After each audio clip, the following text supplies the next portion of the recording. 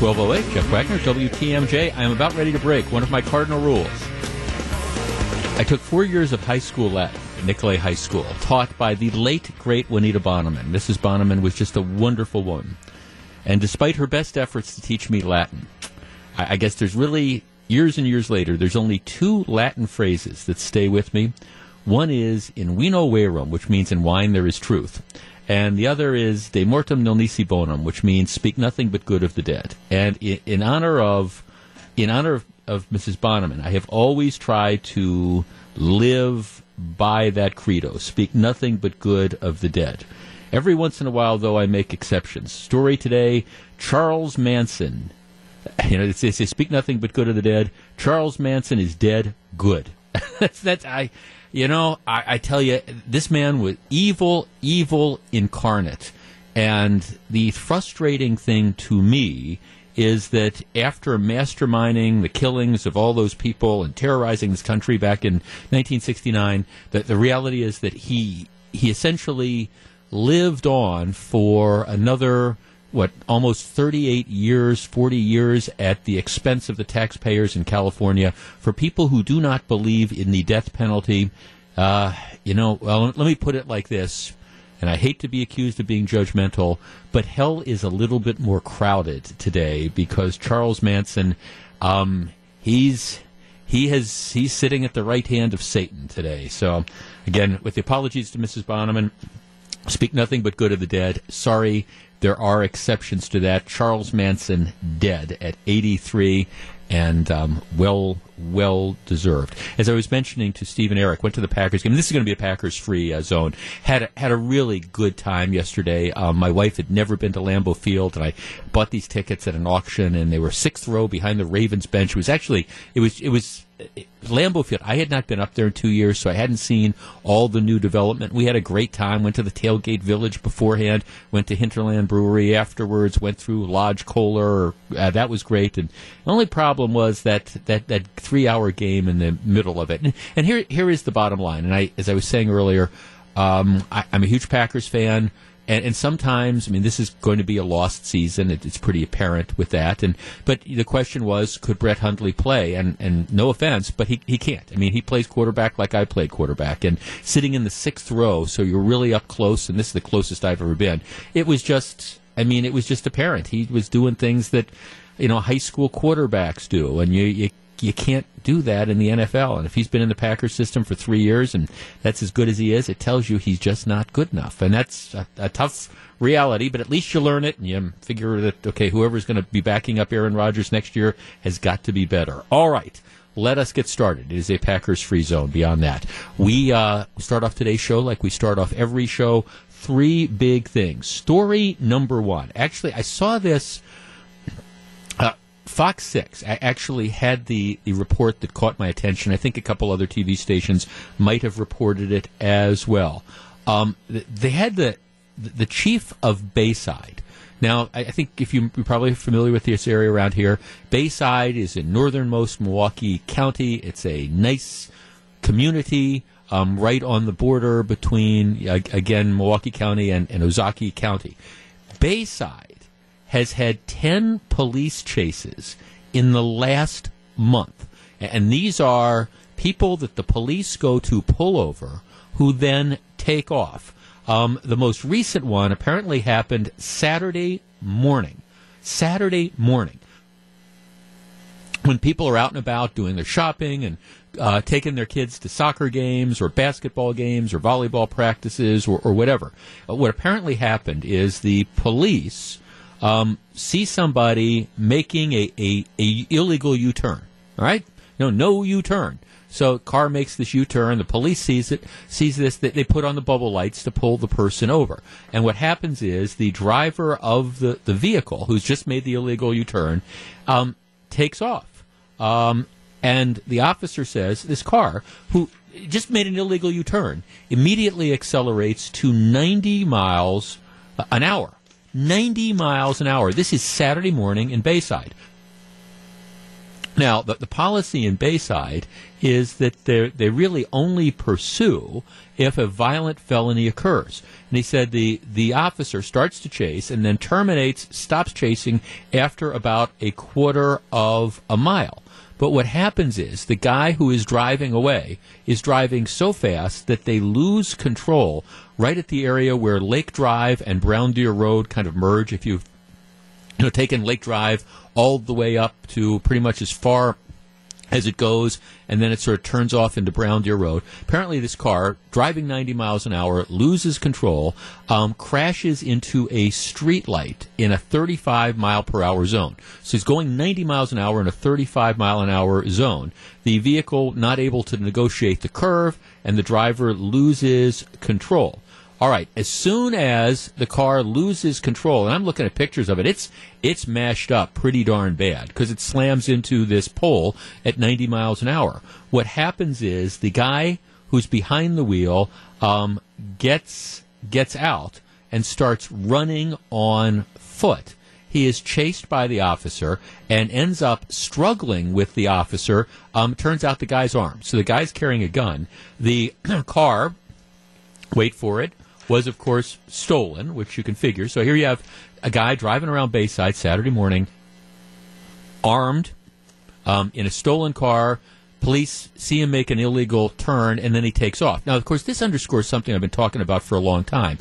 When Ed Flynn had the silly policy in Milwaukee that you weren't allowed to chase unless you knew a violent felony had occurred, my point was always, well, that's dumb and overly restrictive because you don't know why it is that people run.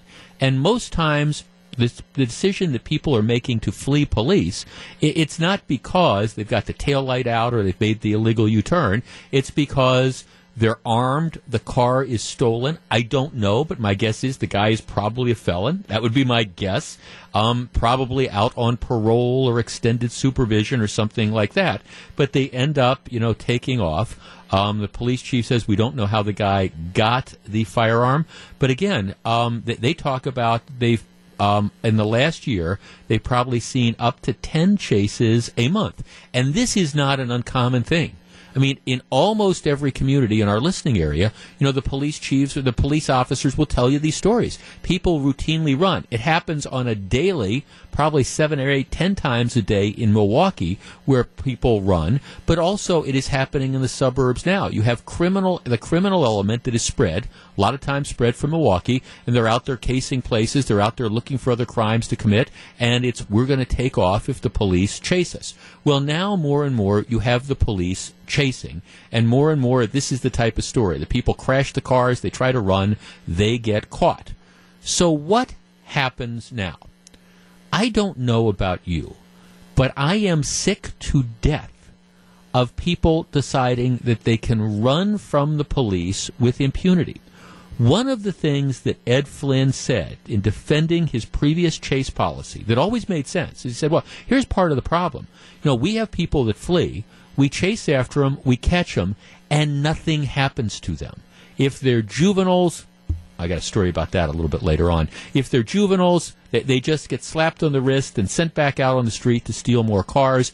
If they're adults and we catch them, there's almost never any consequences at all. And I will always concede the police chief had a point, because if you're going to embark on a chase, if you're going to try to pull over these dangerous people who are running for a reason, once you catch them, there have to be consequences.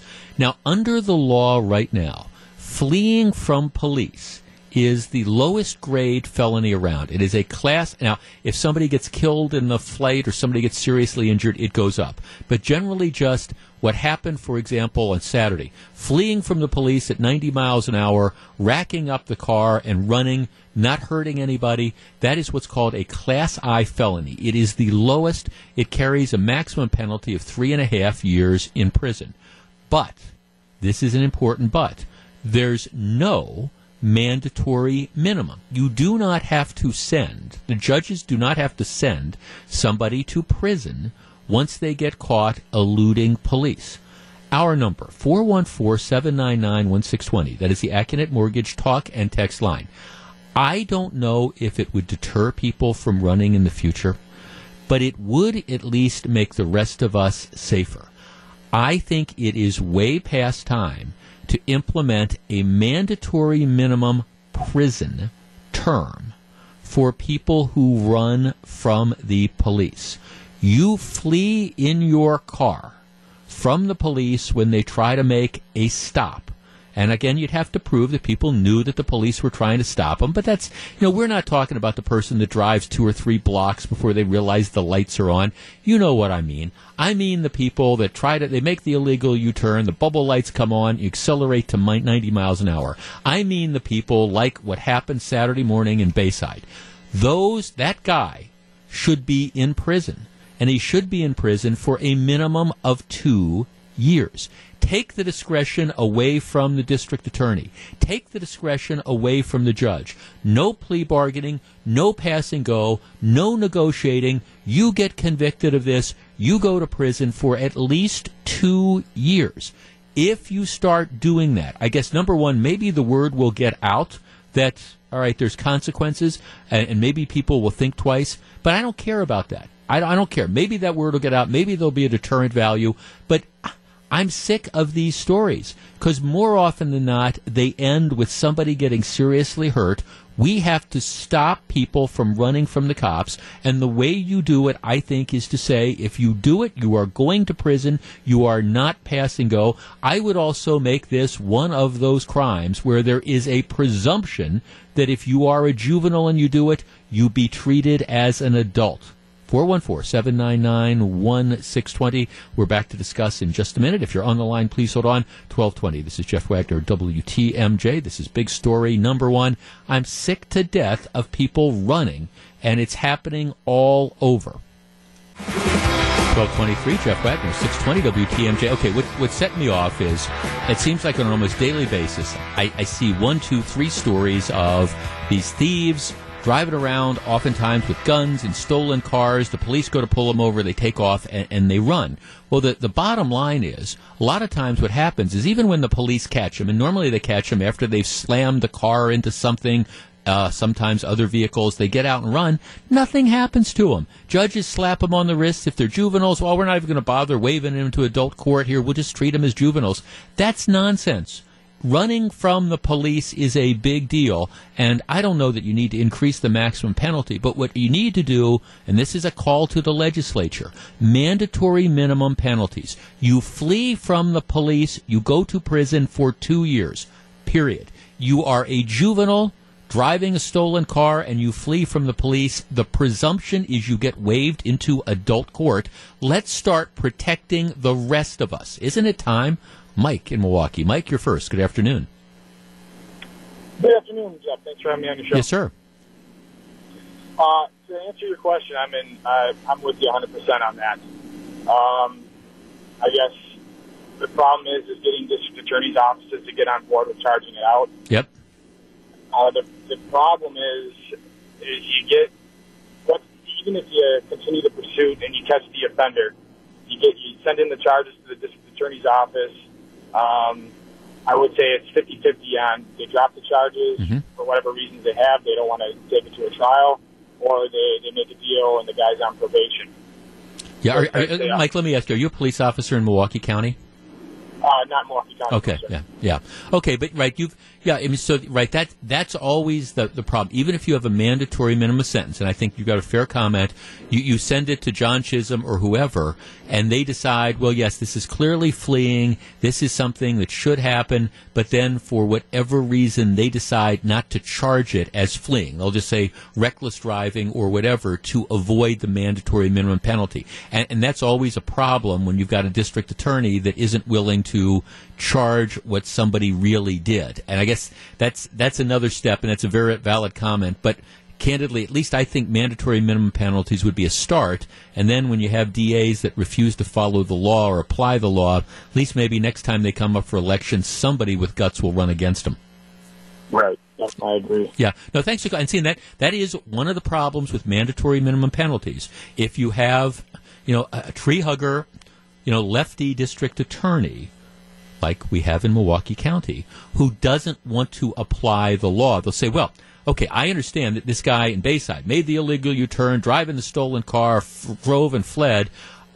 If I charge him and I convict him of fleeing, it's a 2-year mandatory penalty, but I don't want the defense attorneys to not like me, and I don't want the judges to not like me because I've taken away their discretion. So instead of charging what the guy did, I'm going to charge it as reckless driving instead, so I avoid the mandatory minimum penalty. That is a flaw, I acknowledge, in what I'm talking about.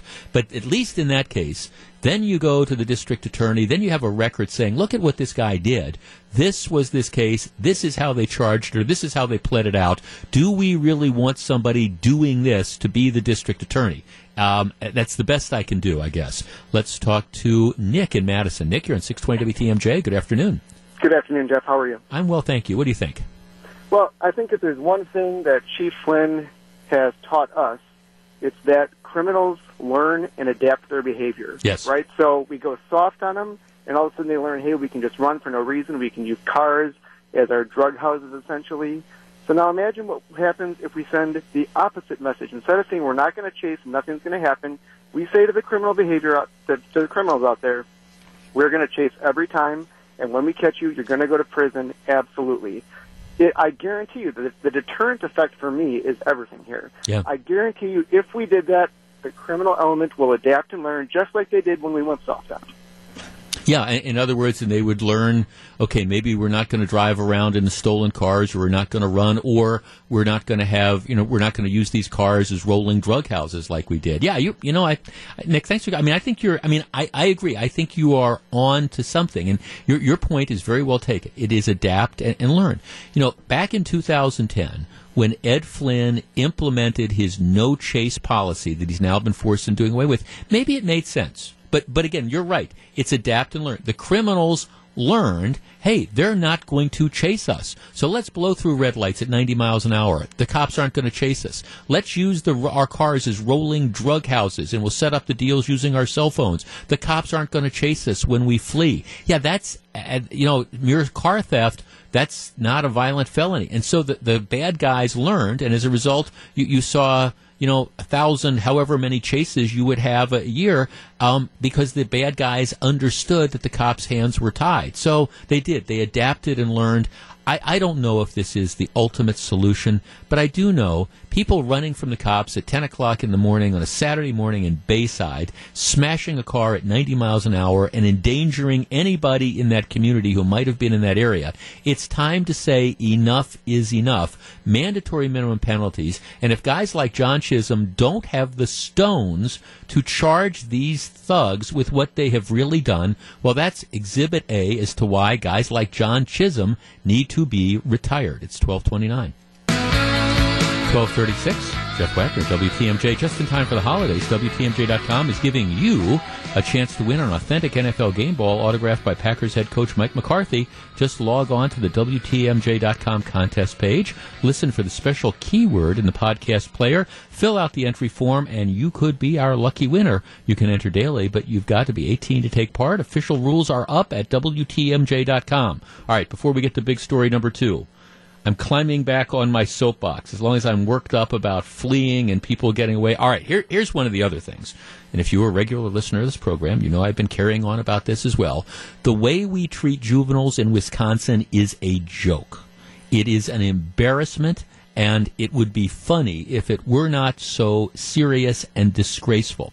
The juvenile law, the Juvenile Justice Code, was essentially drawn up back at a time where people thought of juvenile crime as being kind of what you'd see on Leave It to Beaver. Wally and Lumpy and Eddie going out and, throwing some toilet paper on the house of the principal.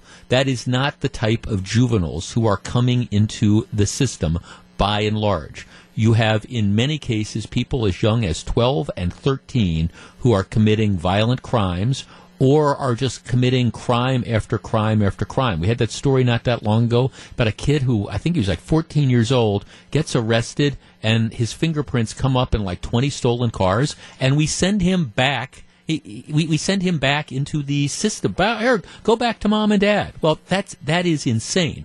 And then, of course, you've got a lot of liberals, particularly in Milwaukee, who are upset with Lincoln Hills. Oh, we don't like the conditions at Lincoln Hills, so we don't want to send these dangerous offenders there. So instead, let's send them back out on the street to commit more crimes. Well, to me, I think there's many insanities in the juvenile justice system.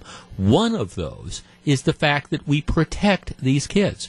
If you have somebody who commits a serious crime or any sort of crime, and they go through the juvenile justice system, their names are withheld from the public, and you never see the disposition. You never see what happens to them. I mean, I get all these questions all the time.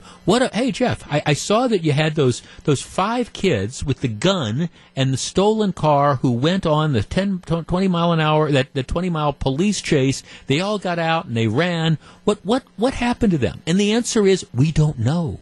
Because they get stuck in the juvenile justice system, their names are not made public. The juvenile judges, who by and large slap them on the wrists and send them back out on the street to commit more crimes, they're not held accountable because you can never find out what happens. The only way you find out what happens is if they're waived into adult court. And as a matter of policy, for example, like I say, the DA's office under John Chisholm, if you've got a 15-year-old who's stealing cars, they're not waiving them into adult court. They're not even going to try it. So anyhow, this is the latest example. I have been a huge advocate. Anytime it is a felony, anytime the underlying conduct that would result in a delinquency finding is a felony, I think the name should be made public. I think that if you live in a neighborhood where you've got a 15-year-old who's out there breaking into houses or robbing people or stealing cars, and simply because the district attorney's office decides, I'm not going to try to waive him into adult court, I think you should know. I think you're entitled to that. I think teachers are entitled to know if somebody in their classroom, for example, has just stuck a gun in somebody's face and stolen their car, but they've not been treated as an adult because, again, that's just the system. This idea of protecting these violent juveniles at the expense of the public is insulting. And the legislature needs to wake the you-know-what up. Here's the latest story. Got my attention, and today's TMJ4 had this.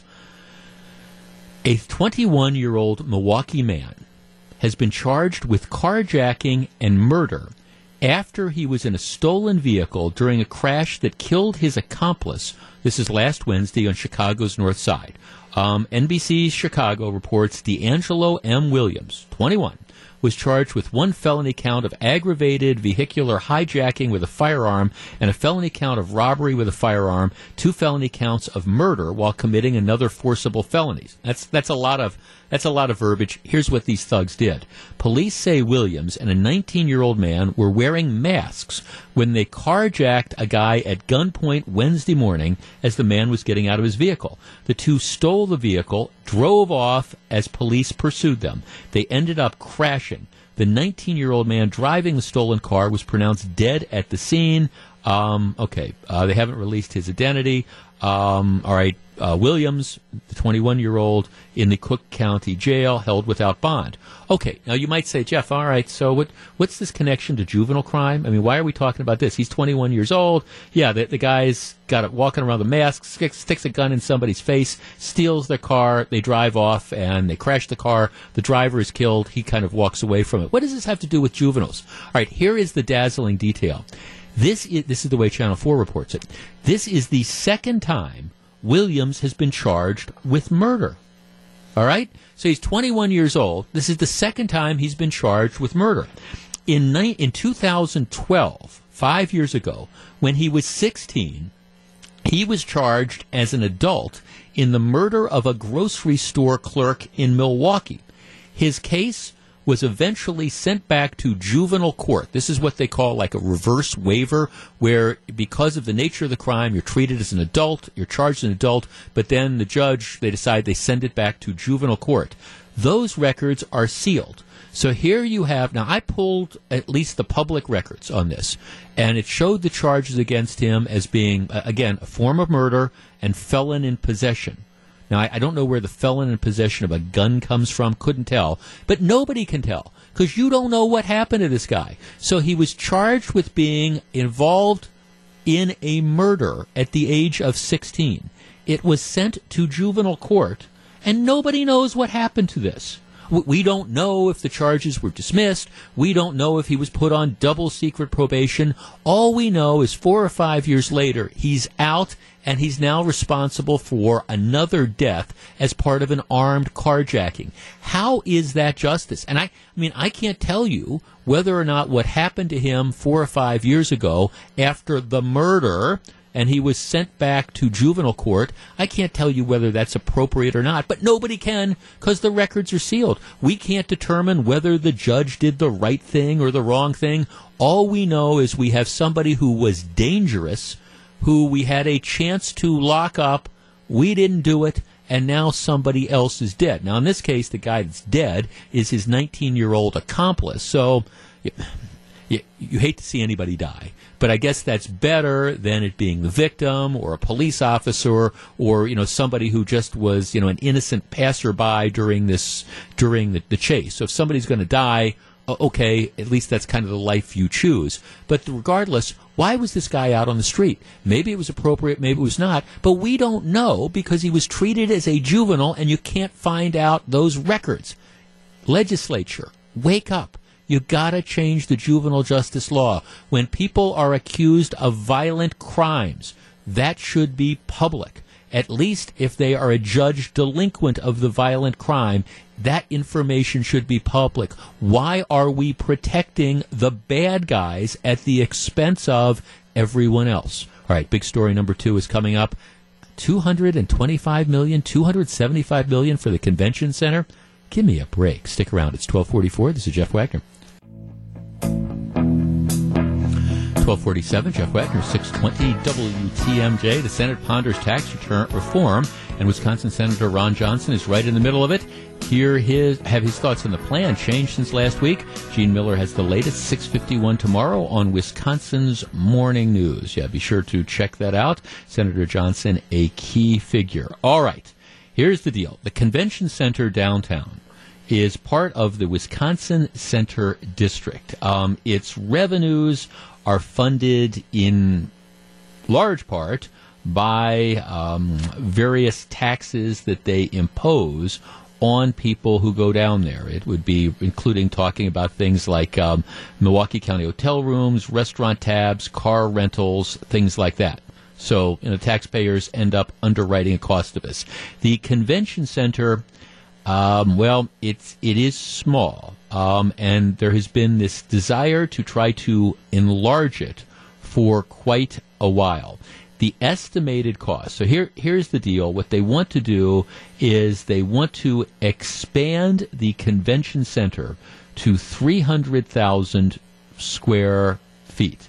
Now, right now, 266,000 square feet. That's the size of it, with about 189,000 square feet of exhibit space. So what you'd be doing is you'd be talking about increasing it by slightly under a half. Now, okay, so let's round up. 190,000 square feet of exhibit space. By comparison, Cincinnati has 196,000 square feet of exhibit space, roughly equal. Columbus, Ohio, has 373,000. Minneapolis has 475,000. Indianapolis has 749,000. So Indianapolis in particular, Minneapolis lots larger, Cincinnati kind of comparable, Columbus a little bit bigger. All right, so that's the deal. Now, part of the problem is to do this expansion, probably going to cost somewhere between $225 to $275 million. The Wisconsin Center District is only able to borrow $200 million. So by law, right now they're short of what they want to do. Here's one of the things that caught my attention. They had one of these consultants that come in, and whenever you have these consultants that come in and they give you estimates of economic value, A lot of times the consultants, in my experience and opinion, are telling you what you want to hear, not what is reality. Remember years and years ago when we had the Great Circus Parade? It was a wonderful event. But like the organizers always came out with these crowd estimates that were absolutely ridiculous. They were just grossly inflated. And whenever you have studies about the economic impact of, say, an arena, they are almost always grossly inflated. Doesn't mean it's not worth doing. It's just that they're almost always grossly inflated. So they do this study, and here's what they say. They say, okay, if you took the convention center downtown from 190,000 square feet to 300,000, the number of events would expand from 111 to somewhere between 140 and 165. So if that 165 number is correct, essentially they're saying we could get 50% more events there. They say attendance would increase from 269,000 to somewhere between 376,000 and 422,000. So the idea is, if we expanded it, if we spent this money, all these other conventions would start coming. Right, 414-799-1620. That is the AccuNet Mortgage talk and text line. I think this is ridiculous. I mean, I just don't know how to say it otherwise. The reality is Milwaukee is always going to be somewhat limited in the type of conventions that it is going to be able to compete for. We're not Las Vegas. We're not Los Angeles. We're not Dallas, Texas. We are, going to be a medium-sized city in the Midwest. I understand that Minneapolis has a larger convention center, but, Minneapolis also is a much bigger city. Indianapolis, that's how they've really gone after conventions. They have two convention facilities with about 750,000 square feet. Well, nobody's talking about enlarging the convention center downtown to 750,000 square feet. What we're talking about is spending a couple $100 million to make it, larger than Cincinnati, but still not as big as Columbus. I guess $200 to $275 million seems like a lot of money to me. More importantly, this estimate that says attendance would increase from 270,000 to somewhere between 376 to 422,000, and the number of events would increase by 50%. I just think it's ridiculous. I don't believe those numbers are accurate. I simply don't. If you had a larger venue, might it cause you to attract a couple larger conventions? Maybe. But really, that kind of increase, I just don't buy it. 414-799-1620, that's the AccuNet Mortgage talk and text line. I mean, unfortunately, we're always going to be, what we are. We're not going to be able to compete with the Chicagos and the Minneapolises of the world, and merely building a bigger facility that then sits empty, like the Milwaukee Theater sits empty day after day after day, doesn't seem to me to be the answer. 414-799-1620. Tom in Greenfield. Tom, you're first. Good afternoon. Tom. Okay, lost Tom there. 414-799-1620. That's the AccuNet Mortgage talk and text line. We're back to discuss in just a minute. It's 12:53. This is Jeff Wagner, WTMJ. This is Big Story number 2. 12:56, Jeff Wagner, 620 WTMJ. I'm sorry, I just think these numbers are hooey. They're seriously talking about wanting to spend $200, $250, $275 million to expand the convention center. And the question is, okay, what are we really going to get from that? We are a cold weather city. We're not a major visitor destination. And you have these consultants who are clearly are telling, the board what they want to hear. That, you do this and, this is going to generate, another, this is going to generate millions and millions of added state and local revenue. This is going to bring, 100,000, 150 more thousand people to town. I just don't buy it. I don't buy it. I think we're being sold a bill of goods. Dave in Appleton. Dave, you're on WTMJ. Good afternoon, Jeff. Hi, Dave. Yeah, I'm with you. I don't believe it. I don't care if you had 1 million square feet of exhibition space. No one's going to come to Detroit Lights. With the crime problem that you have in Milwaukee and the subject we just had before this, what's your theme going to be? You come to Milwaukee and get carjacked by a teenager? Yeah. Right, who then's going to be, back out on the street again. And the truth is, I mean, this is back when we first built Miller Park. If you had built Miller Park downtown, maybe that would have been a selling point. But Miller Park's not downtown. It's not within walking distance of, the convention center. I know you're going to have the Bucks Arena downtown and that entertainment district. But okay, is that going to be a draw that all of a sudden you're a convention planner and you say, hey, I'm going to go to Milwaukee in February? No, it's just not. I think what you will see is if you do this, you're going to see a very expensive white elephant. Well, yeah, and no one's scheduling their conventions in Milwaukee again for everything you've just outlined, between the weather and everything else. And they have to, I'm sorry, I grew up in Milwaukee the same time you did and moved out 40 years ago. Yeah. The crime has to be addressed. Well, that is a factor, and I guess I'd love to see these consultants who come out with these numbers challenged. I mean, these are the same people that say, "Hey, you put in Tom Barrett's trolley, and you're going to have all these people that are riding it," or you put in this high-speed bus, the bus rapid transit lane that knocks 8 minutes off, and you're going to have all these people that are riding it. How many times do we have to be suckered into things? Tom in Greenfield. Tom, you're on WTMJ. Good afternoon. Yeah, Jeff. I think we don't have enough hotel space for one. I think within a 25-mile radius or less and what besides the restaurants and that and stuff downtown, what really is a draw? I mean, okay, that new Bucks Arena you're talking about, but what is a real draw? What do we really need if we're going to spend another say, 200 some million, $500 million, or even $1 billion on? Well, thanks for the call, Tom. I mean, we're going to have the trolley. We will have the trolley. I can see that here. I'm a planner located in Orlando, Florida. I'm going to have my convention in Milwaukee because we've got the trolley, or not. Big story number 3 is coming up. It's 12:59. Stick around.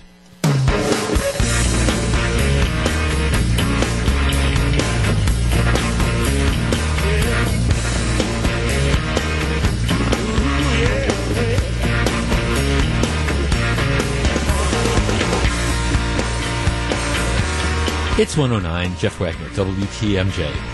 Drew, who's producing the program today. Is Ed Flynn as big a rube as he sounds? This is the Milwaukee police chief. Now, if people haven't been following the story, I'm at a little bit of a loss because Ed Flynn, chief of the Milwaukee Police Department, was apparently contacted by the BBC, British Broadcasting Corporation, and told that they wanted to do a documentary about crime in Milwaukee. All right?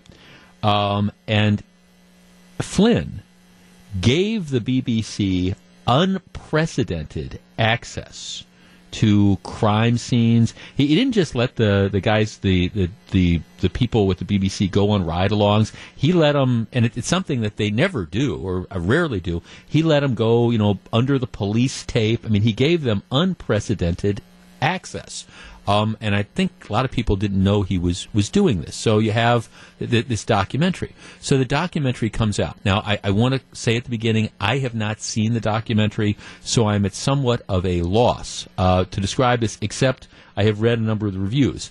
The reviews of the documentary, it does not portray Milwaukee in a very flattering light at all. It talks about, again, all the things that we talk about on a regular basis on this program. Why Ed Flynn thought, given all that's going on in the city, the skyrocketing homicide rate and the shootings and the carjackings and the car thefts, why he thought giving access to the BBC was going to result in a favorable portrait of the city of Milwaukee. You gotta wonder, and I'm sure these producers are sitting there thinking they've got the ultimate hick. Here, Ed. Here's what we're going to do. We're going to make the city look great. Oh, there's 140 homicides. Oh, so anyway, he gives them unprecedented access. The documentary comes out, and again, I'm at a loss because I haven't seen the whole thing, but it does not portray Milwaukee in a very positive light. All right, so aldermen of the Common Council are livid, and they're like, okay. Why? Now, again, you can make the argument that if it's the truth, it's the truth. And again, I take no position. I haven't seen the documentary. But they're livid. Why did you do this? I mean, why did you invite this on yourself by allowing them all this unprecedented access? And Flynn his letter, his approach apparently is, well, the film crew, they told me that they would sensitively portray issues impacting the city. In other words, I thought, they told me they were going to sugarcoat this whole thing. Can you imagine? Then they turned around and they messed me over. They lied to me. They didn't portray this sensitively. They kind of looked at it like documentary crews always did. They told me that they would speak to local groups trying to curb violent crimes, and apparently they did. But those interviews didn't make the final cut. So I listened to this, and I guess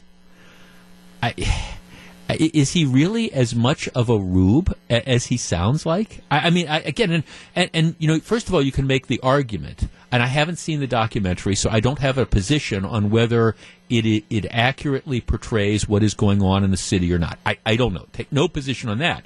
But this argument that Ed Flynn, well, I was lied to by the documentary filmmakers. Well, what a surprise that is. You've got the BBC that is coming to a crime-plagued city, and you somehow think that you're going to necessarily get a sympathetic portrayal? Well, they told me they do these interviews too, and then it didn't make it on the cutting room floor. I mean, these BBC producers just must be laughing their butts off that, you would have a police chief that could be duped, and that's the only word, as easily as this. And again, I don't know if it's a fair documentary or not. That's a whole different story. But this idea that, we were fooled. I mean, they lied to us. They told us it was going to be a sensitive documentary, and then it turned out that, it's not sensitive. They're ripping us, and they're ripping the city. I really regret that I gave them all this unprecedented access. Well, that is, of course, the problem when you decide that you're going to, open yourselves up. That would be like saying, gee, the people who did that Netflix thing, Making the Murderer, we got all this access to the, the prosecutor's records, and we turned on them. I mean, again, you just kind of wonder what that is, and why you would have agreed to this in the first place. But for the police chief to suggest, well, I was as surprised as anybody. I mean, they lied to me. They promised me they would do one thing, and then they do the others. These are documentary filmmakers for the BBC. Of course they're going to come in with their own sort of agenda. Maybe you thought you could shape it and mold it and convince them that you're really on top of crime, and you failed miserably in that regard. But this is one where to blame the producers and say, well, they kind of lied to me. I mean, seriously. I mean, be careful. Tuck your shoulder when you fall off the turnip truck so you don't hurt anything. I mean, it just is. It kind of is what it is. But I'm shocked. They lied to me. I would have never granted them all this access if I knew that they were going to do the kind of documentary they end up doing. Well, what do you think? For goodness sakes. They're members of the media. How can you trust them? I mean, they're documentary filmmakers for the BBC. You trusted them. You screwed up, I guess. All right. Big story number 3, the Keystone Pipeline. Breaking news today. I think they just made this decision today. The Keystone 40 pipeline, which is that's been the very, very controversial pipeline that there's been all the talk about, which, is designed to, bring crude oil from Alberta, Canada, to refineries on the Texas Gulf Coast. This is an $8 billion pipeline, and the controversy has been, where are you going to route this? Today, Nebraska approved allowing the Keystone 40 pipeline to be built. Now, what they did is they moved it. It wasn't the preferred location for the company, TransCanada. They made a move the pipeline away from some of the state's most ecologically delicate areas, and that's going to add costs. But the bottom line is they've signed off on the pipeline, Nebraska has. It's going to carry 830,000 barrels of crude oil a day. So it's a big deal.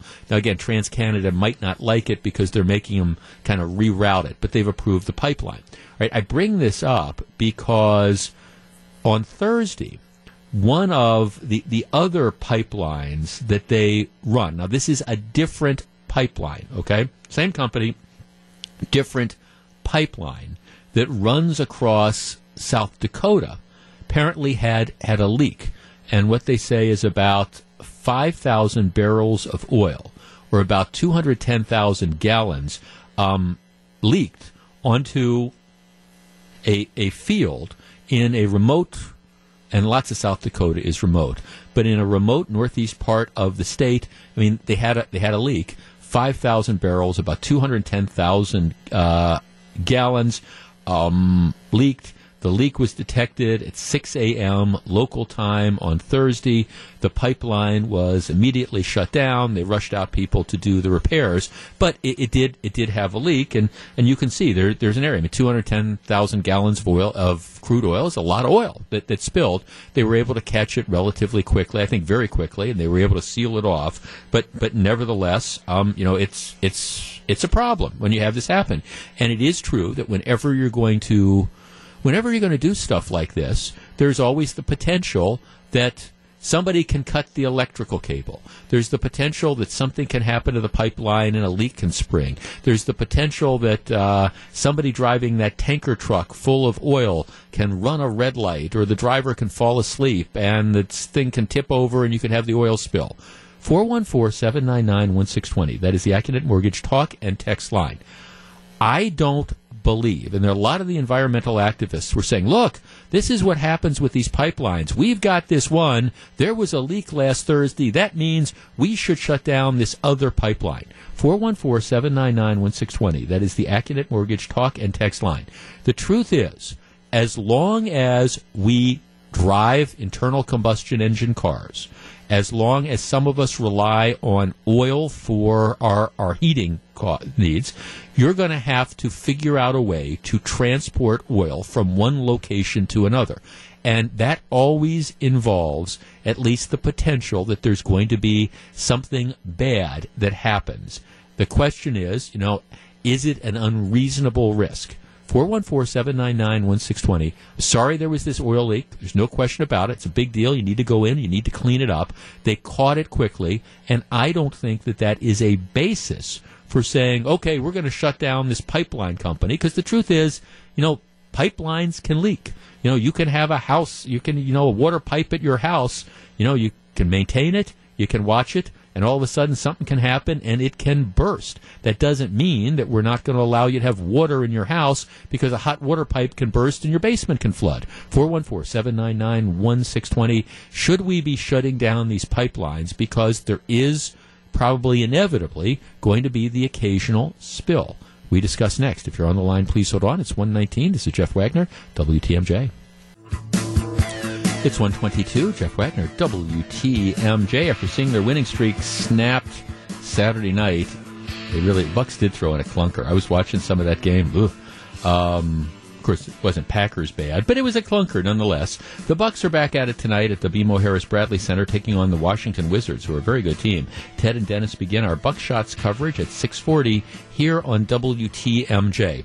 We're talking about this pipeline, and what happened is Nebraska today, as a matter of fact, approved another pipeline, Keystone Pipeline, run by TransCanada, the company that, and this is controversial, but they want to bring, again, crude oil from these tar sands fields in Alberta, Canada, down to the Gulf. You have to transport this somehow. And they had another pipeline. It's not this pipeline, but it's another one run by the same company, had an oil spill on Thursday in a remote part of South Dakota. They caught it. They stopped it. There doesn't appear to be like any groundwater contamination or whatever, but there was a spill. So you've got the opponents who are out there saying, oh, this means it's just too dangerous. We can't do this stuff. And to people like that, I just always want to say, just look around your house and just think about what is in your house now that wasn't in your house 20 years ago.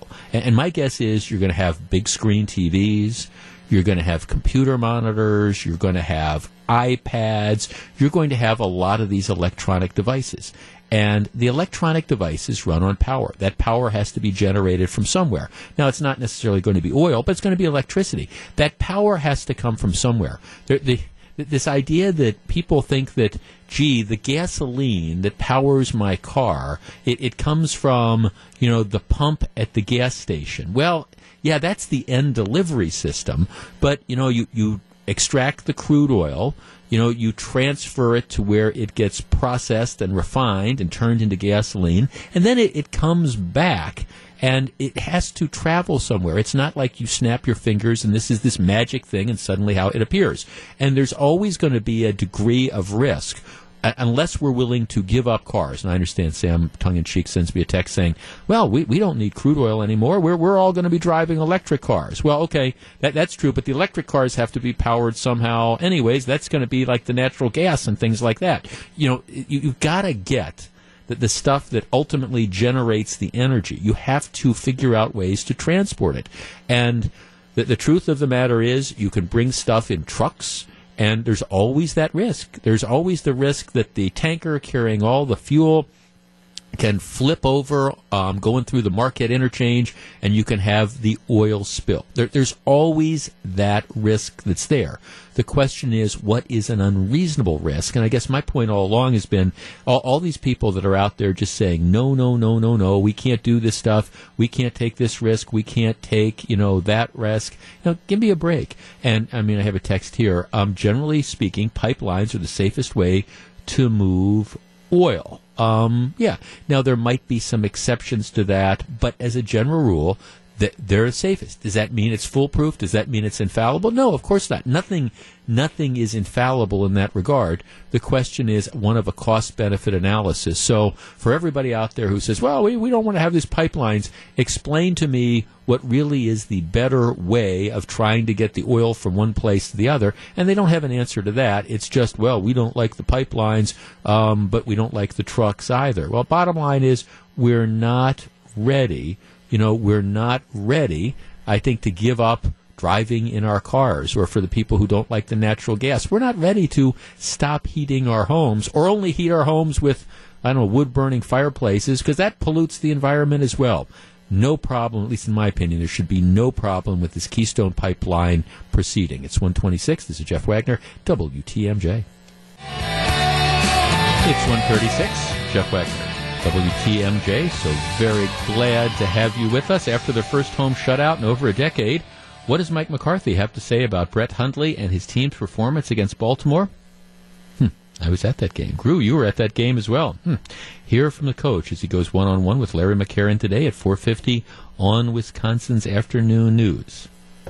Okay, I promised this was going to be a Packers free zone, so I will just defer to what I said at the very start of the show and kind of just move on, including to the next season. There is next season. Next season's always going to roll around. All right. 5 Democrats, these are people who are elected to Congress, have introduced articles of impeachment against President Trump. I want to share, and there's a big piece in USA Today. They've written an opinion piece as to why they think impeachment is appropriate. The 5 Democrats are, Steve Cohen of Tennessee, Luis Gutierrez of Illinois, Al Green of Texas, Marcia Fudge of Ohio, and another Democrat from New York. Here's what they write. This is their opinion piece in USA Today. I will read a portion of it to you to give you kind of the flavor of it. Trump impeachment. House must act now to keep our republic. There are many uncontested facts that suggest Trump is an extraordinary threat to our democracy and constitutional order. We see no reason for delay. Again, these are these 5 representatives. The Constitution provides that the House of Representatives shall have the sole power of impeachment, and that the President shall be removed from office on impeachment for high crimes and misdemeanors. The House Judiciary Committee, when it considered articles of impeachment against former President Richard Nixon in 1974, addressed the question of what constitutes a high crime or misdemeanor. Such impeachable offenses need not be limited to criminal acts, a staff report concluded, but should include constitutional wrongs that subvert the structure of government or undermine the integrity of the office and even the Constitution itself, and thus are high offenses. That's going to be somewhat controversial, but I digress. Several of President Trump's actions since taking office meet this standard.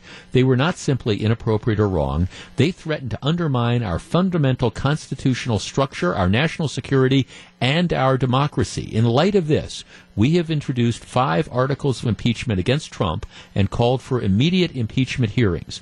The articles address a range of Trump's actions, from obstruction of justice and violation of the Constitution's foreign and domestic emoluments clauses to undermining the independence of the federal judiciary and the freedom of the press.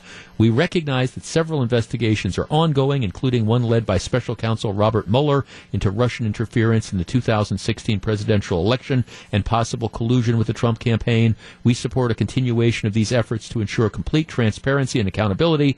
Sufficient facts, however, already exist in the public record to warrant the start of impeachment proceedings in Congress. Given the magnitude of the constitutional crisis engendered by Trump's actions, we see no reason to delay. For example, and then they go into it. For example, with regard to obstruction of justice, we already know that Trump fired former FBI Director James Comey while the Bureau was investigating potential collusion between the Russian and Trump campaigns. So that's one of the things. He fired Comey. Similarly, uncontroverted facts support the charge that the president has violated the foreign and domestic emoluments clauses. Unlike those of his modern predecessors, Trump has refused to release his tax returns or divest his assets or place them into a blind trust. As a result, foreign governments and even the United States government have spent thousands of dollars at Trump-branded properties in which Trump continues to have an ownership interest. There is also a well-established record of Trump's actions that undermine the independence of the federal judiciary and the freedom of the press. For example, he pardoned Maricopa County Sheriff Joe Arpaio. Is it Arpaio? Arpaio, for criminal contempt. In his tweet criticizing a so-called judge who had overturned his executive order banning refugees from certain Muslim-majority nations. He criticized the judge. There's also a public record that the president circulated a video of himself violently wrestling a man covered by a CNN logo. Many more facts support the president's impeachment.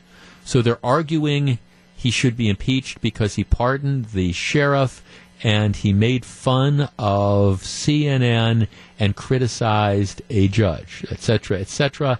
It's time for the House to rise to the challenge and begin an impeachment inquiry. All right, 414-799-1620. That is the Accunet Mortgage Talk and Text line. I understand that President Trump is controversial, and I understand that there are people who do not like him. I understand that just like, for example, with Scott Walker, you have a Trump derangement syndrome that kind of goes to extremes. And I understand that President Trump in many respects is his own worst enemy with his refusal to stay off Twitter and concentrate on public policy. That being said, this idea that there is a basis to impeach him, it is not only far-fetched and ridiculous, but it is so scary to me that you have members of Congress who take their responsibilities so lightly that they would go down this route. I mean, you're going to impeach President Trump. Let me get this straight. You're going to impeach President Trump because he pardoned somebody. You're going to impeach him because he forwarded a tweet showing, somebody wrestling a guy covered by a CNN logo. You're going to impeach him because he criticized a federal judge. You're going to impeach him because he refused to release his tax returns. Now, again, maybe this whole Russian investigation, I continue to believe it's going to be a nothing burger, but maybe somewhere along the line you're going to find that smoking gun showing that there was active collusion with Russia in order to get him elected. I don't believe that that's going to be the case. But, I mean, maybe there'll be evidence to show that, but don't you have to wait for the evidence? I think this is just absolutely ridiculous. Now, I understand that there's going to be Democrats who will run for Congress in 2018 on a basis of, if you elect me, I will sign on to impeach President Trump. I don't think there is a basis to impeach President Trump, and I think this is a scary, scary way to start. There isn't a basis at this point in time to impeach him, and I think that people who throw around these terms need to really rethink whether they are serving their constituents and whether they are complying with their oaths of office. 414-799-1620. Okay, is there a basis to begin impeachment proceedings against President Trump, or is this just a real abuse of authority by these Congress people in a really kind of brazen attempt for a headline grab. 414-799-1620. We discuss next. If you're on the line, please hold on. It's 1:44. This is Jeff Wagner. Love him, hate him, have no opinion on him. There is not, in my opinion, a basis to impeach President Trump at this point in time, and everybody should know it. All right, we discuss next. It's 1:44. 147, Jeff Wagner, 620 WTMJ. I read you a portion of the opinion piece that's in USA Today by these 5 Democrats who have introduced articles of impeachment against President Trump. Now, obviously, that's not going to be going anywhere as long as Republicans control the House of Representatives. But even if it wasn't, it shouldn't go anywhere. Impeachment is a drastic situation. And I understand you introduce articles of impeachment against, Richard Nixon, who, I think there's lots of evidence to believe committed various crimes in connection with obstruction of justice. What's their beef with Donald Trump? Well, he's criticized judges who, ruled against him, or he's one of these people who he hasn't disclosed his tax returns. Okay, really? You're going to impeach somebody because of that? Ted in Menominee Falls. Ted, you're on WTMJ. Good afternoon. Ted. Yeah. Hi, Ted. Hi, how's it going? Good. What do you think? Well, first of all, to me, it's just a double standard in the fact that the previous president committed claims against the Fourth Amendment, and he even reported it directly to Congress, and yet nothing was ever done about it. And in particular, this Russian thing, it all came about was because he had NSA eavesdropping on telephone conversations, even though he knew that really there was no issue with it. He released the information to certain people so as to cause problems. And, I wish the Democrats and Republicans alike would quit their bickering amongst themselves over President Trump and get down and do things that are proper for the people of this country. Right, like figuring out how we're going, Obamacare is cratering, like figuring out how we're going to fix a health care system that is fundamentally flawed. Now, Ted, I'm with you. It's this is the type of thing which I think drives average people absolutely nuts about politics. Look, I understand what is going on here. What you have is a certain deranged wing of the Democrats. And by the way, there was Obama derangement syndrome as well. I get that. All right, I understand that. But now what you have is this deranged segment of the Democratic Party, pretty much the far left, who has decided this is going to be our red meat. People don't like Donald Trump. His poll numbers are underwater. And here's what we can do. We can, by standing up to Trump, by being part of the resistance, quote unquote, the resistance, what we can end up doing is we can use this not to succeed, but we can use it to divide. We can use it to try to raise money. Here, this is what we're going to do. We're going to send out these fundraising appeals. Here, give us money so we can help try to remove President Trump. As I frequently say, elections have consequences. And one of the consequences of the people choosing through the Electoral College Donald Trump over Hillary Clinton is that Trump gets to be the president. He gets to be the president. Now, if people don't like the job he's doing, they get to vote him out if he runs again 3 years from now. They get to express their displeasure against other Republican candidates at the polls, next year during the midterm elections. And that may very well happen. It's way too early to tell that. But this idea that we're going to impeach him, seriously, that we're going to use what is the Constitution's nuclear weapon because he refuses to disclose his tax returns or because, he pardoned this judge. My goodness gracious. Bill Clinton pardoned fugitive financiers on the way out of office. If you want to look at abuses of the pardon power, Bill Clinton would be exhibit number 1. Barack Obama would be exhibit number 2. But again, that's not the type of stuff we talk about as being an impeachable offense. It is something that is within the discretion of the president. Again, I understand that people don't like President Trump, just like there's a lot of people that love President Trump. And I understand that there's parts of his personality that put people off. And I also understand that you've got these ongoing investigations, and maybe somewhere, somehow, they will turn up a smoking gun that indicates that he has committed a high crime or a misdemeanor.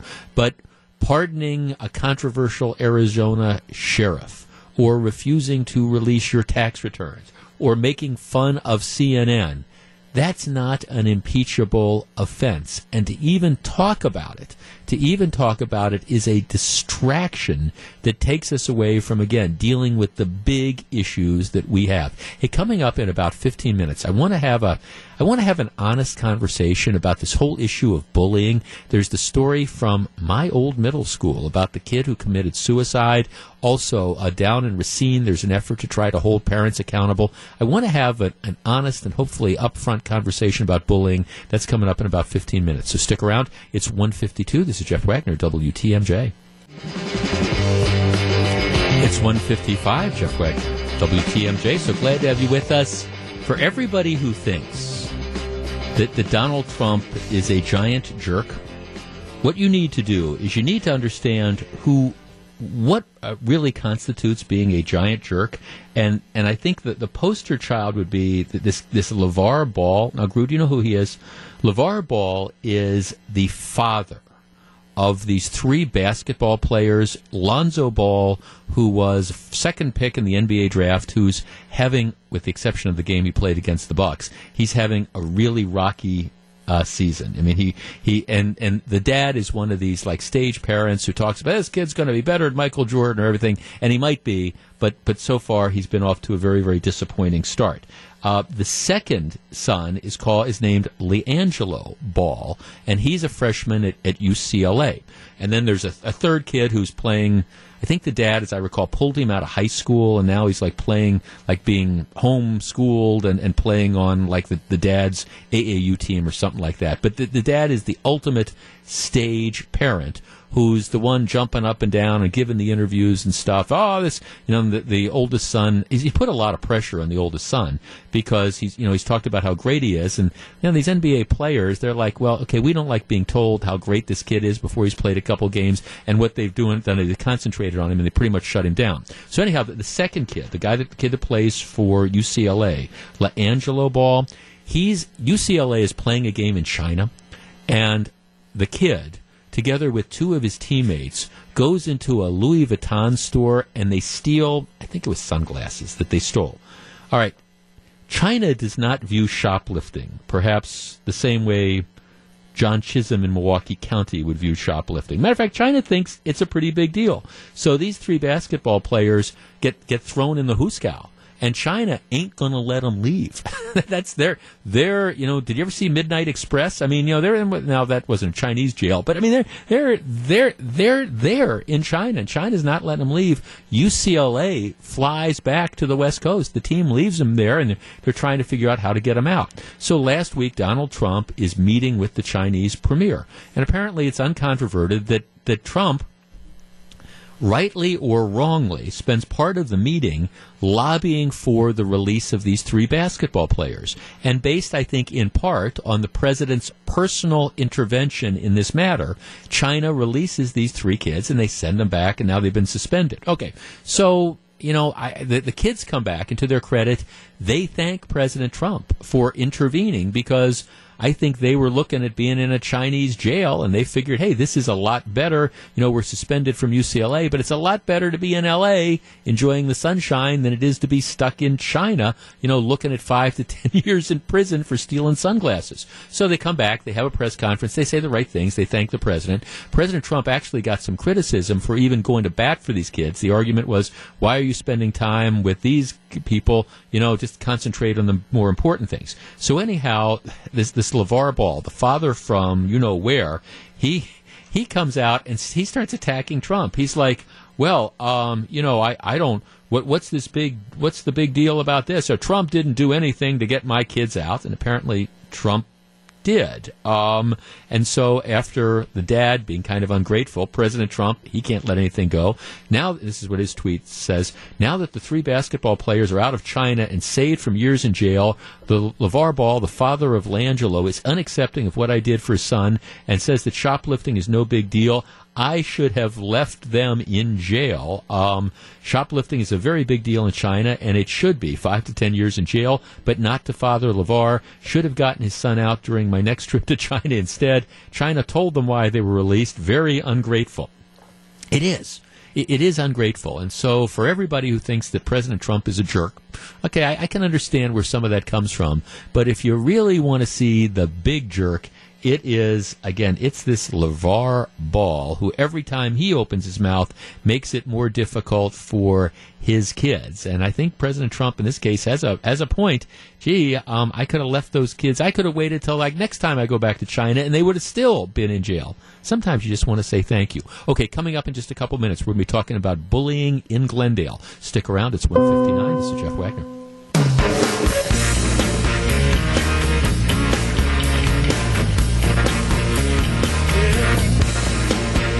It's 2:08. This is Jeff Wagner. So glad to have you with us. Let's have a very difficult conversation.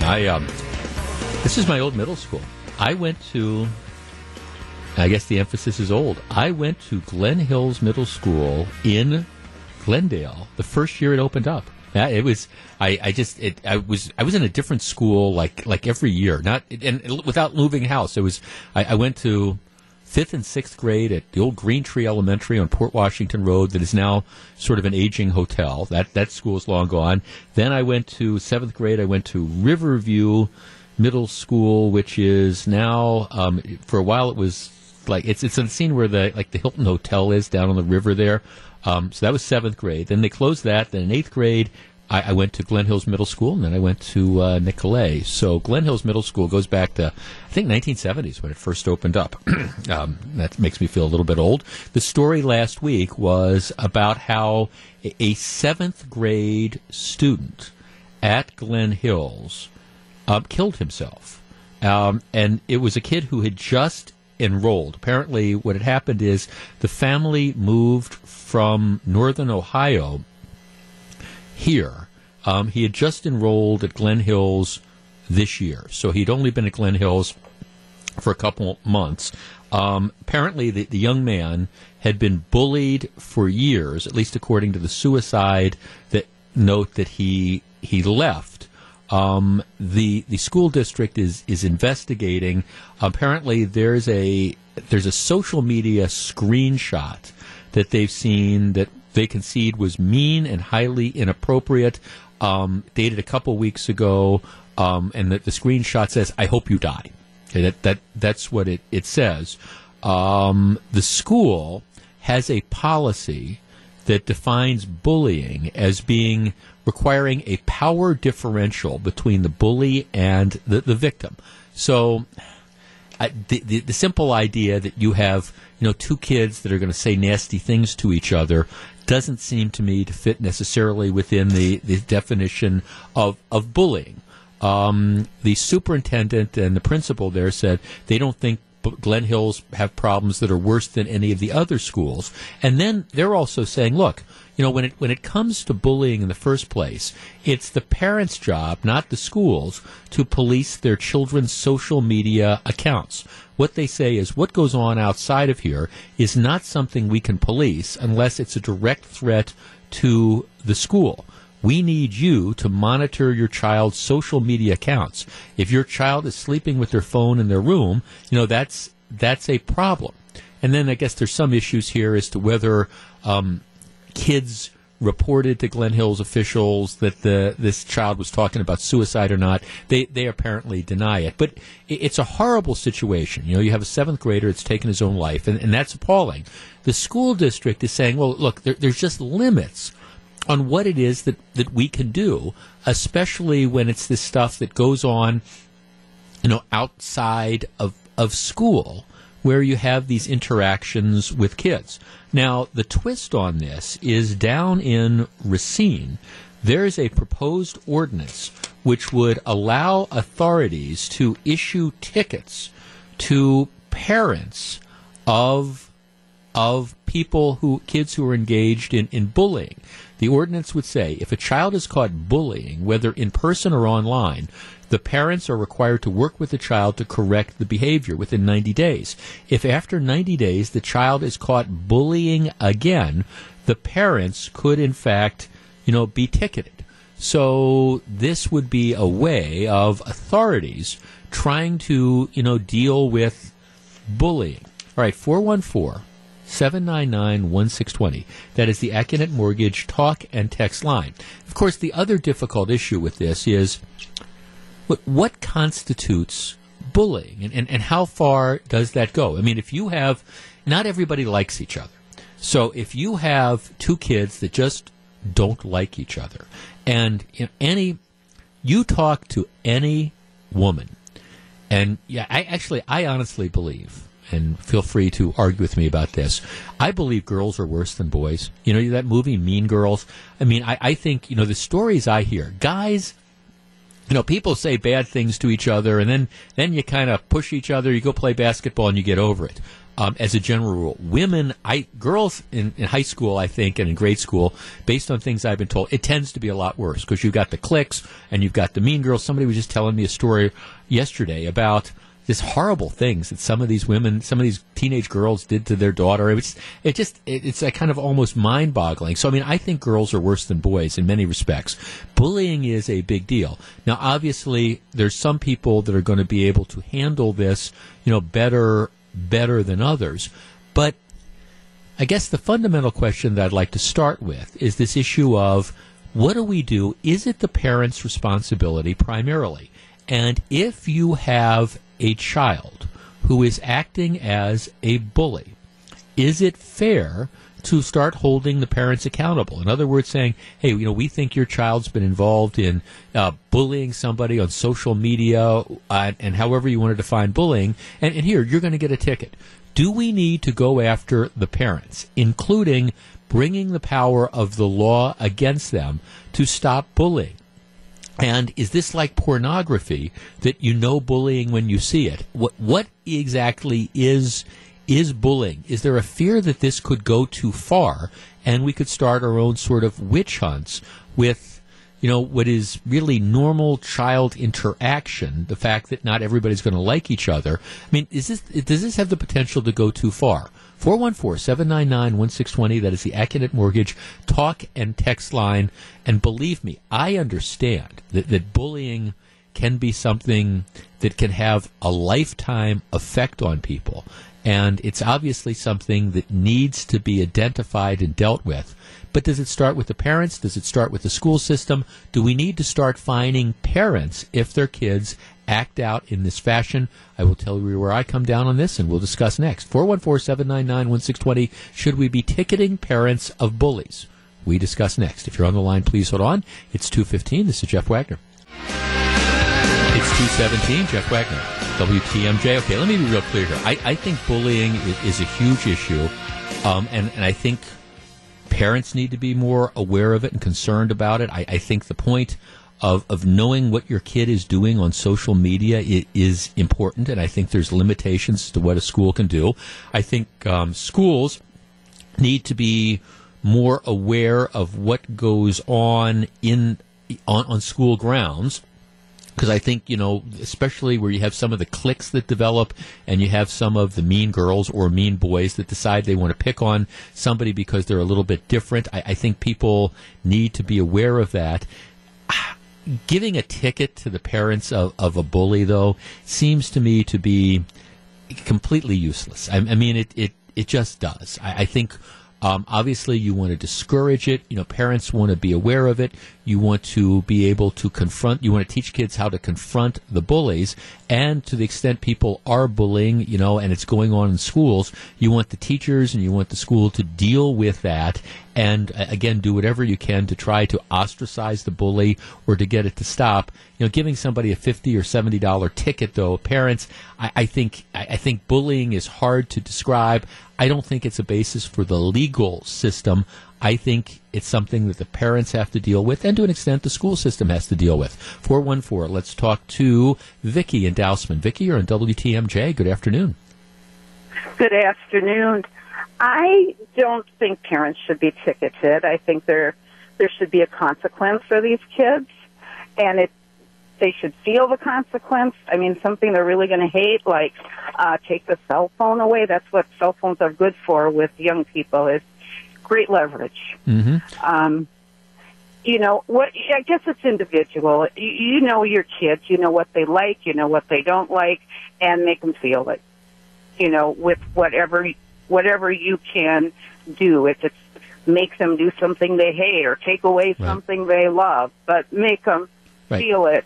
And I think from the perspective of the child that's being bullied, I think the parents need to be more mindful of that as well. I mean, I think parents, I mean, this is the danger of social media, and I do think that the superintendent out in Glendale makes a good point.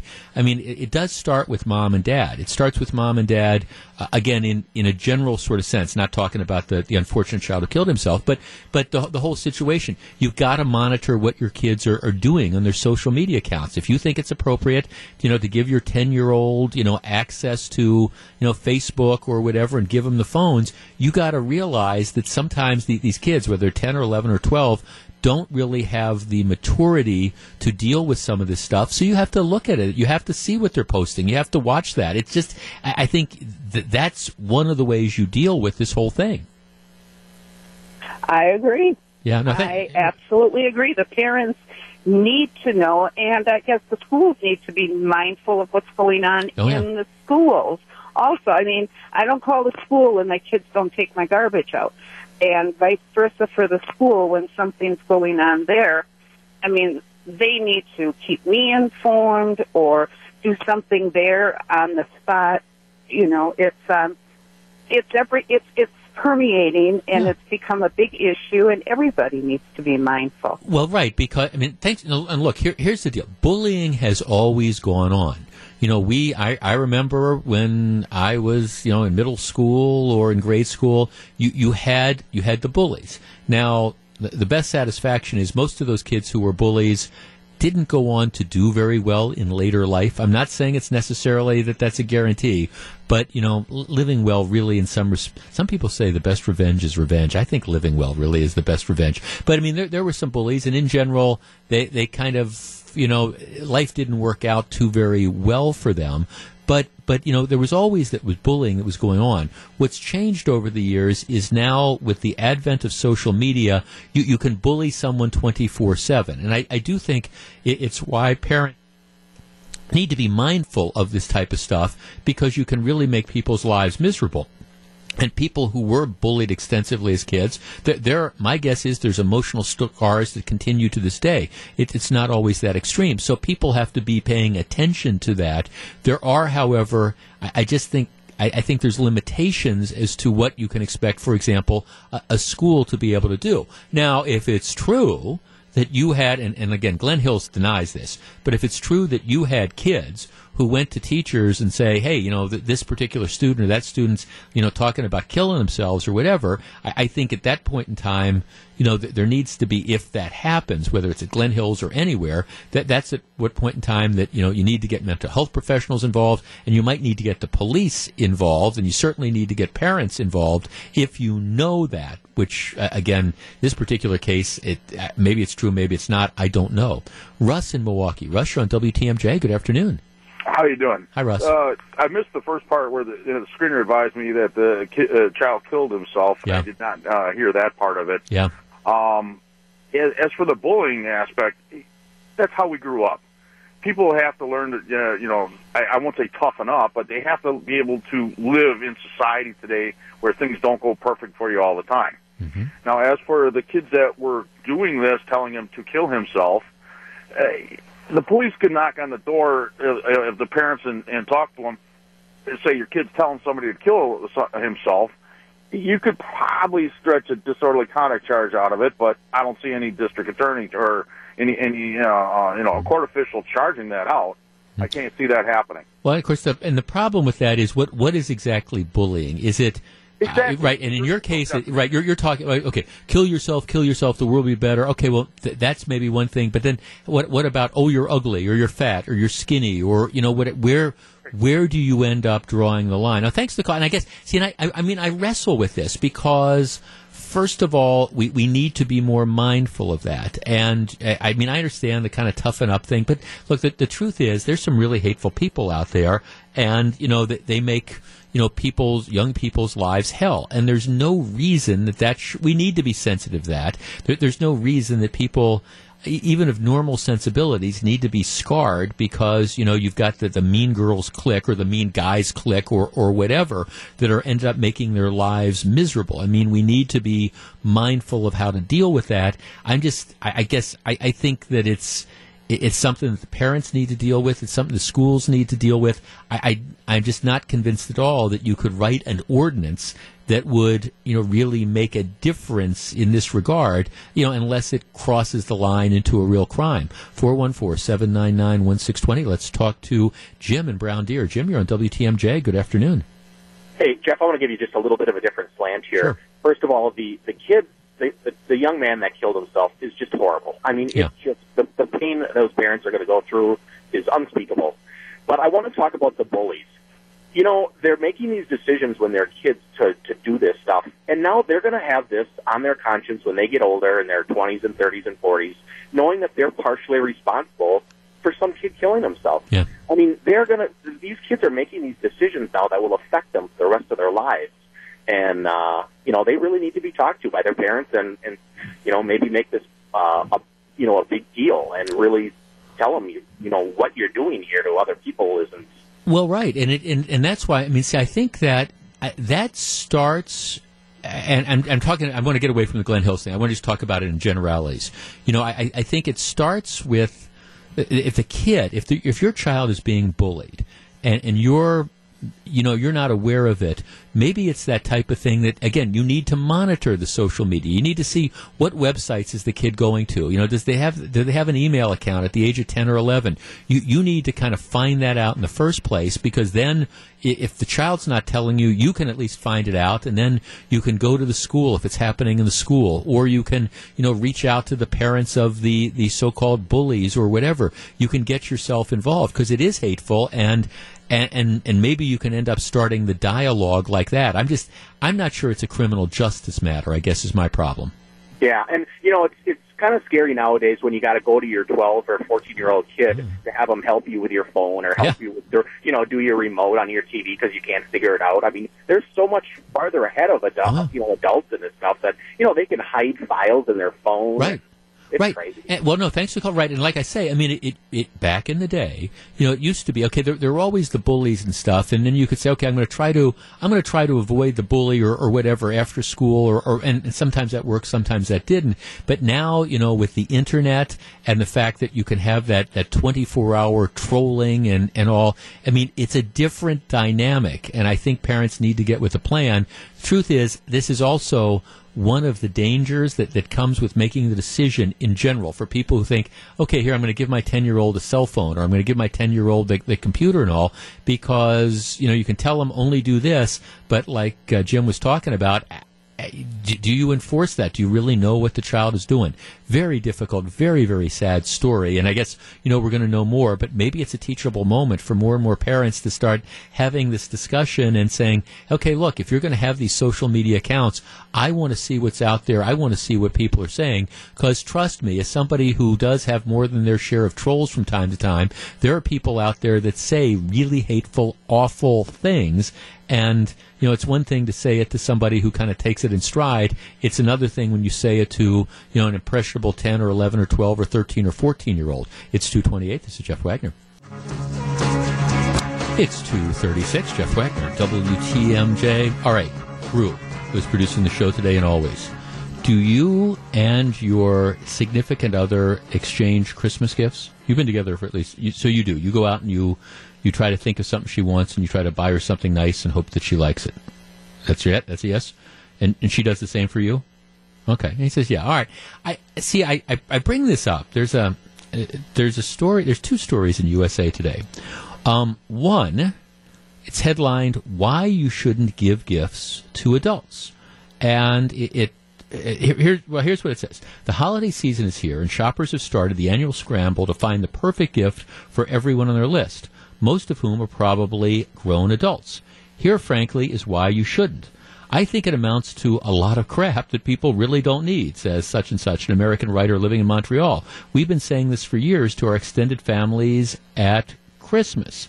And then the story goes on to talk about how, it's one thing for children, at Christmas, but it's another thing, do adults really need the gifts? The other story in USA Today about this shows that an alarming percentage of people who bought gifts last Christmas for people still haven't paid that off. The credit card debt that they got into for Christmas gifts they bought last year is still following them. They haven't paid that off, and now they're getting ready to go into a new realm of spending. Now, this kind of hit home with me because my life is a little bit different this year. I got married a couple months ago, and my wife has an extended family. She's got six sisters who are they're all delightful. They're all delightful, and she's got just this ton of friends, and I'm kind of the new guy in this whole thing, and I'm like, well, what should we do? Should we, get gifts? And she's like, no, my sisters and I, we don't give gifts. We never have. We get together for lunch and we have like an ornament exchange. So somebody, everybody draws somebody's name. We give a Christmas ornament or something like that. That's kind of like what their family tradition is. And we're wrestling, and she says, okay, well, what do you do for your brother? What do you do for your sister-in-law? What do you do for the kids? Of course, your niece is now a woman. She's off at college, 18. How do we handle all this type of stuff? And the more and more I think about it, and it's you don't want to seem like a Grinch, but here is the truth, and I appreciate it's the thought that counts. But I'm kind of at a point in my life where I'm very I don't need anything. I mean, it's really I'm in the process of substantially downsizing. I mean, I'm going through my house now, room by room, and cleaning it out and figuring out what I want to take with me when I move into a new house, and what just goes into the dumpster, and what goes to Goodwill, and what goes to other people. There is nothing physical. There's no object in the world that I need. And if there is something that I need, I'm fortunate enough to be in a situation where I'll go out and buy it for myself. I'm impossible to buy for, because if there's a new record that's coming out, I'm probably going to buy it. If there's a new book that I want, I'm just very, very difficult to buy for, which doesn't mean that I don't appreciate the thought, but I mean, I don't need people spending money on me. I just don't. I'm at that point. So I'm we're kind of wrestling with that. And again, as somebody who's newly married, you want to show that you care and you love the person you're with and all that type of stuff. But I'm wrestling with this this whole idea of going out and buying gifts. And I'm not talking about stuff for the kids in your life, for your nephew or your niece or whatever, but for adults. So let's tee this up. 414-799-1620. That is the Acunet Mortgage talk and text line. How do you handle this? How do you handle the adults in your life? Your good friends, your casual friends, your brothers-in-law, your sisters-in-law. I mean, how do you, how if your mother and father-in-law are still alive, or your mom and dad are alive? I mean, do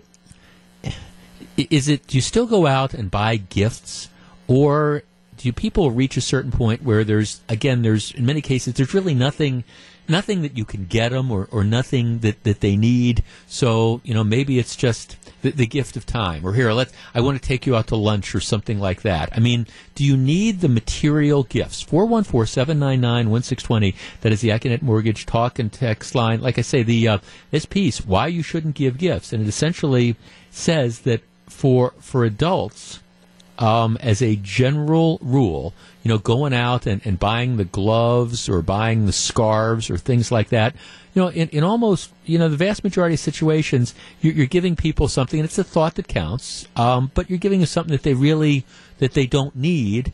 And are you a Grinch if the adults in your life don't get gifts? 414-799-1620. That is the Acunet Mortgage talk and text line. Now, having said that, my wife's birthday was about a week ago, and she said, gee, we spent all this money on the wedding, and we're doing all this and that. Don't get me a gift. There's no way she wasn't getting a gift from me. 414-799-1620. Mary Jo in Waukesha. Mary Jo, you're on WTMJ. Good afternoon. Hi, Jeff. Hi, well, Mary first Jo. of all, my best Christmas present this year is having you back on the afternoon show. Oh, thank you. You are so Thank sweet. God. Well, I love it too. So that was a good present that WTMJ management gave me. Thank you. That's very sweet of you. My daughters are out on their own, and one is married and one is overseas. And what we have done for the last couple of years, because we've run into the same predicament, what can I get you? And I, too, am very difficult to buy for. We have picked out a couple charities. Each of us pick out 2 charities, and we let the other 2 know, or, the other people know, and they make donations in our name to those charities, and we're happy. We're done. We've done something good for humanity and whatever, and we're satisfied. We're happy with that. Now, if your children were actually children, when they're 14, 15, 16, or 8 or 9 or 10, would that be different? Oh, sure. Yeah. Oh, yeah. I mean, and it was really only for the kids. And what I would do is I would shop for myself and then box it all up for myself.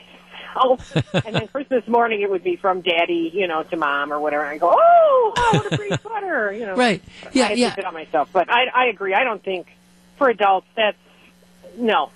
Yeah, I think, and I'm trying to kind of wrestle with this. I think it would be, hey, I'd much rather say, I haven't seen you we haven't seen you in 3 months. Let's go out to dinner, or I'll pick up the tab, or whatever. Let's meet for lunch or whatever. I'd like to see you, and I'd like your company. I'd like to catch up, in person. I think that's. I'd much rather have that than, because the truth is, like I say, Mary Jo, I don't know about you, I'm impossible to buy for. If I want it, I got it. Yeah.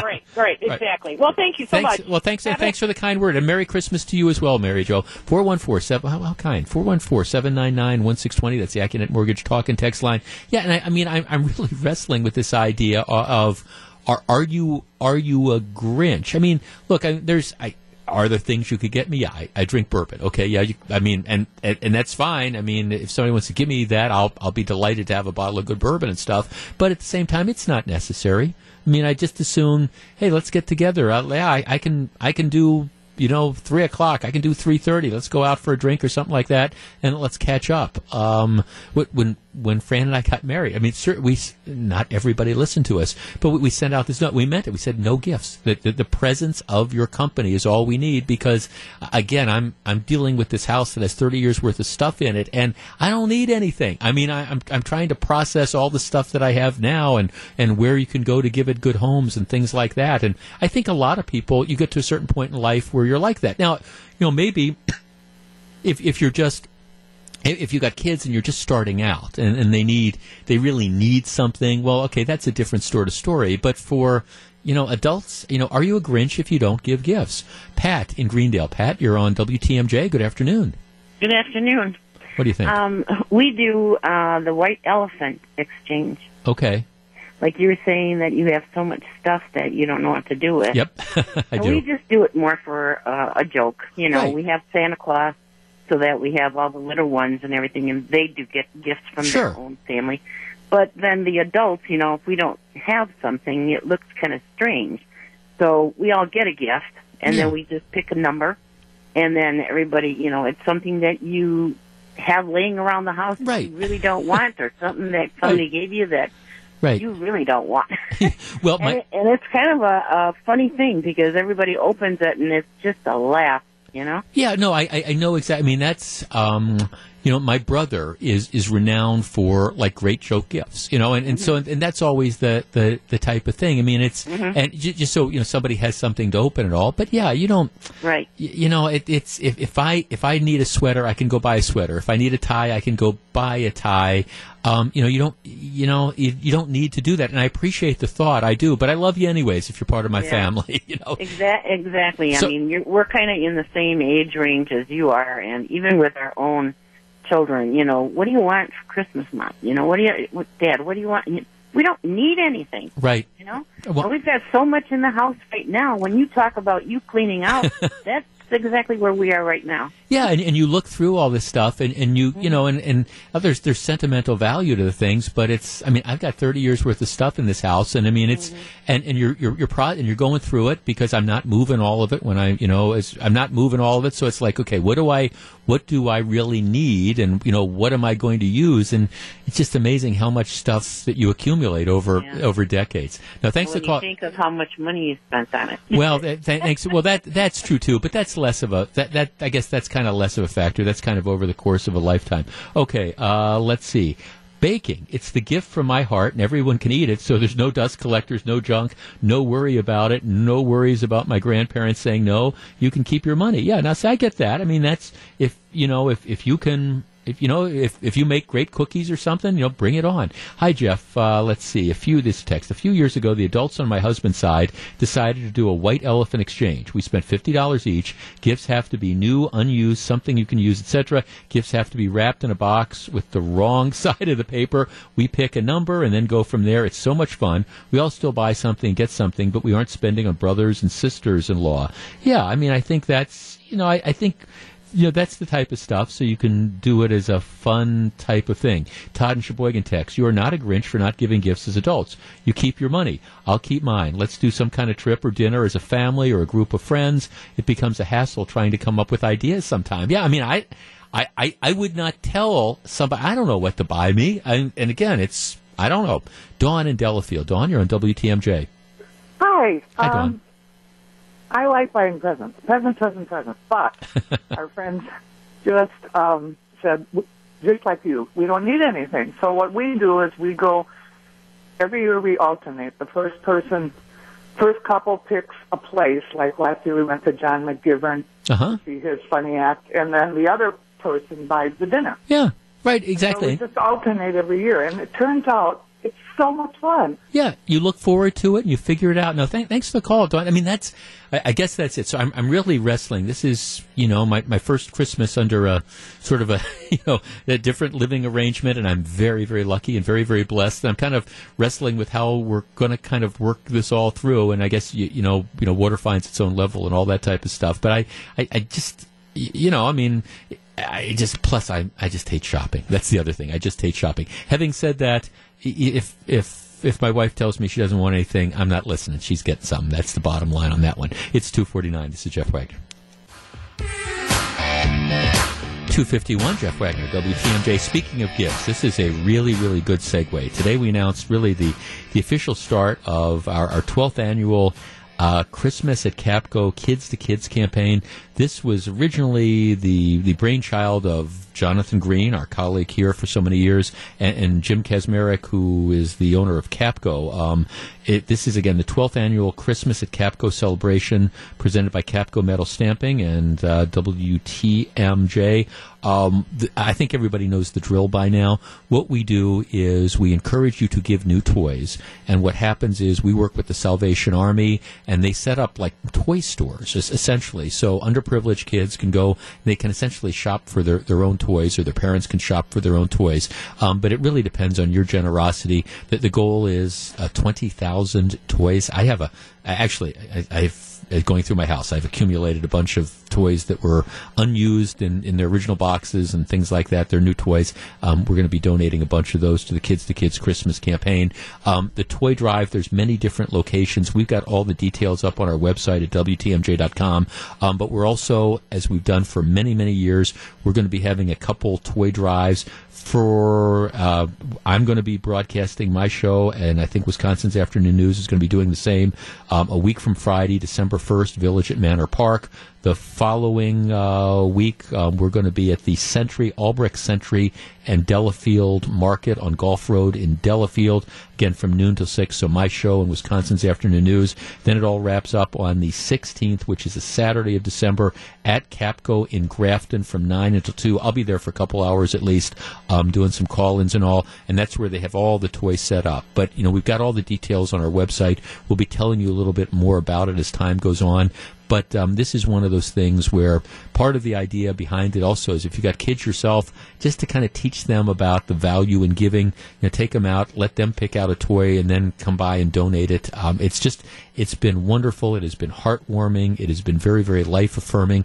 I'm glad we've been doing this, and this is the 12th year. Proceeds from our holiday show, at least a portion of the proceeds from the holiday show that we're going to be putting on a week from tonight, also go to support Kids to Kids Christmas. So hope everybody can generously give give, so children whose Christmas might otherwise not be as merry can have a good holiday season. All right, it is 2:50, and we'll have more details as we get closer to the events. Like I say, our first radio-driven broadcast is at Village at Manor Park, VMP, a week from Friday. All right, it is 2:54. John McCure is around. We'll find out what he's got on his mind on Wisconsin's Afternoon News. Stick around.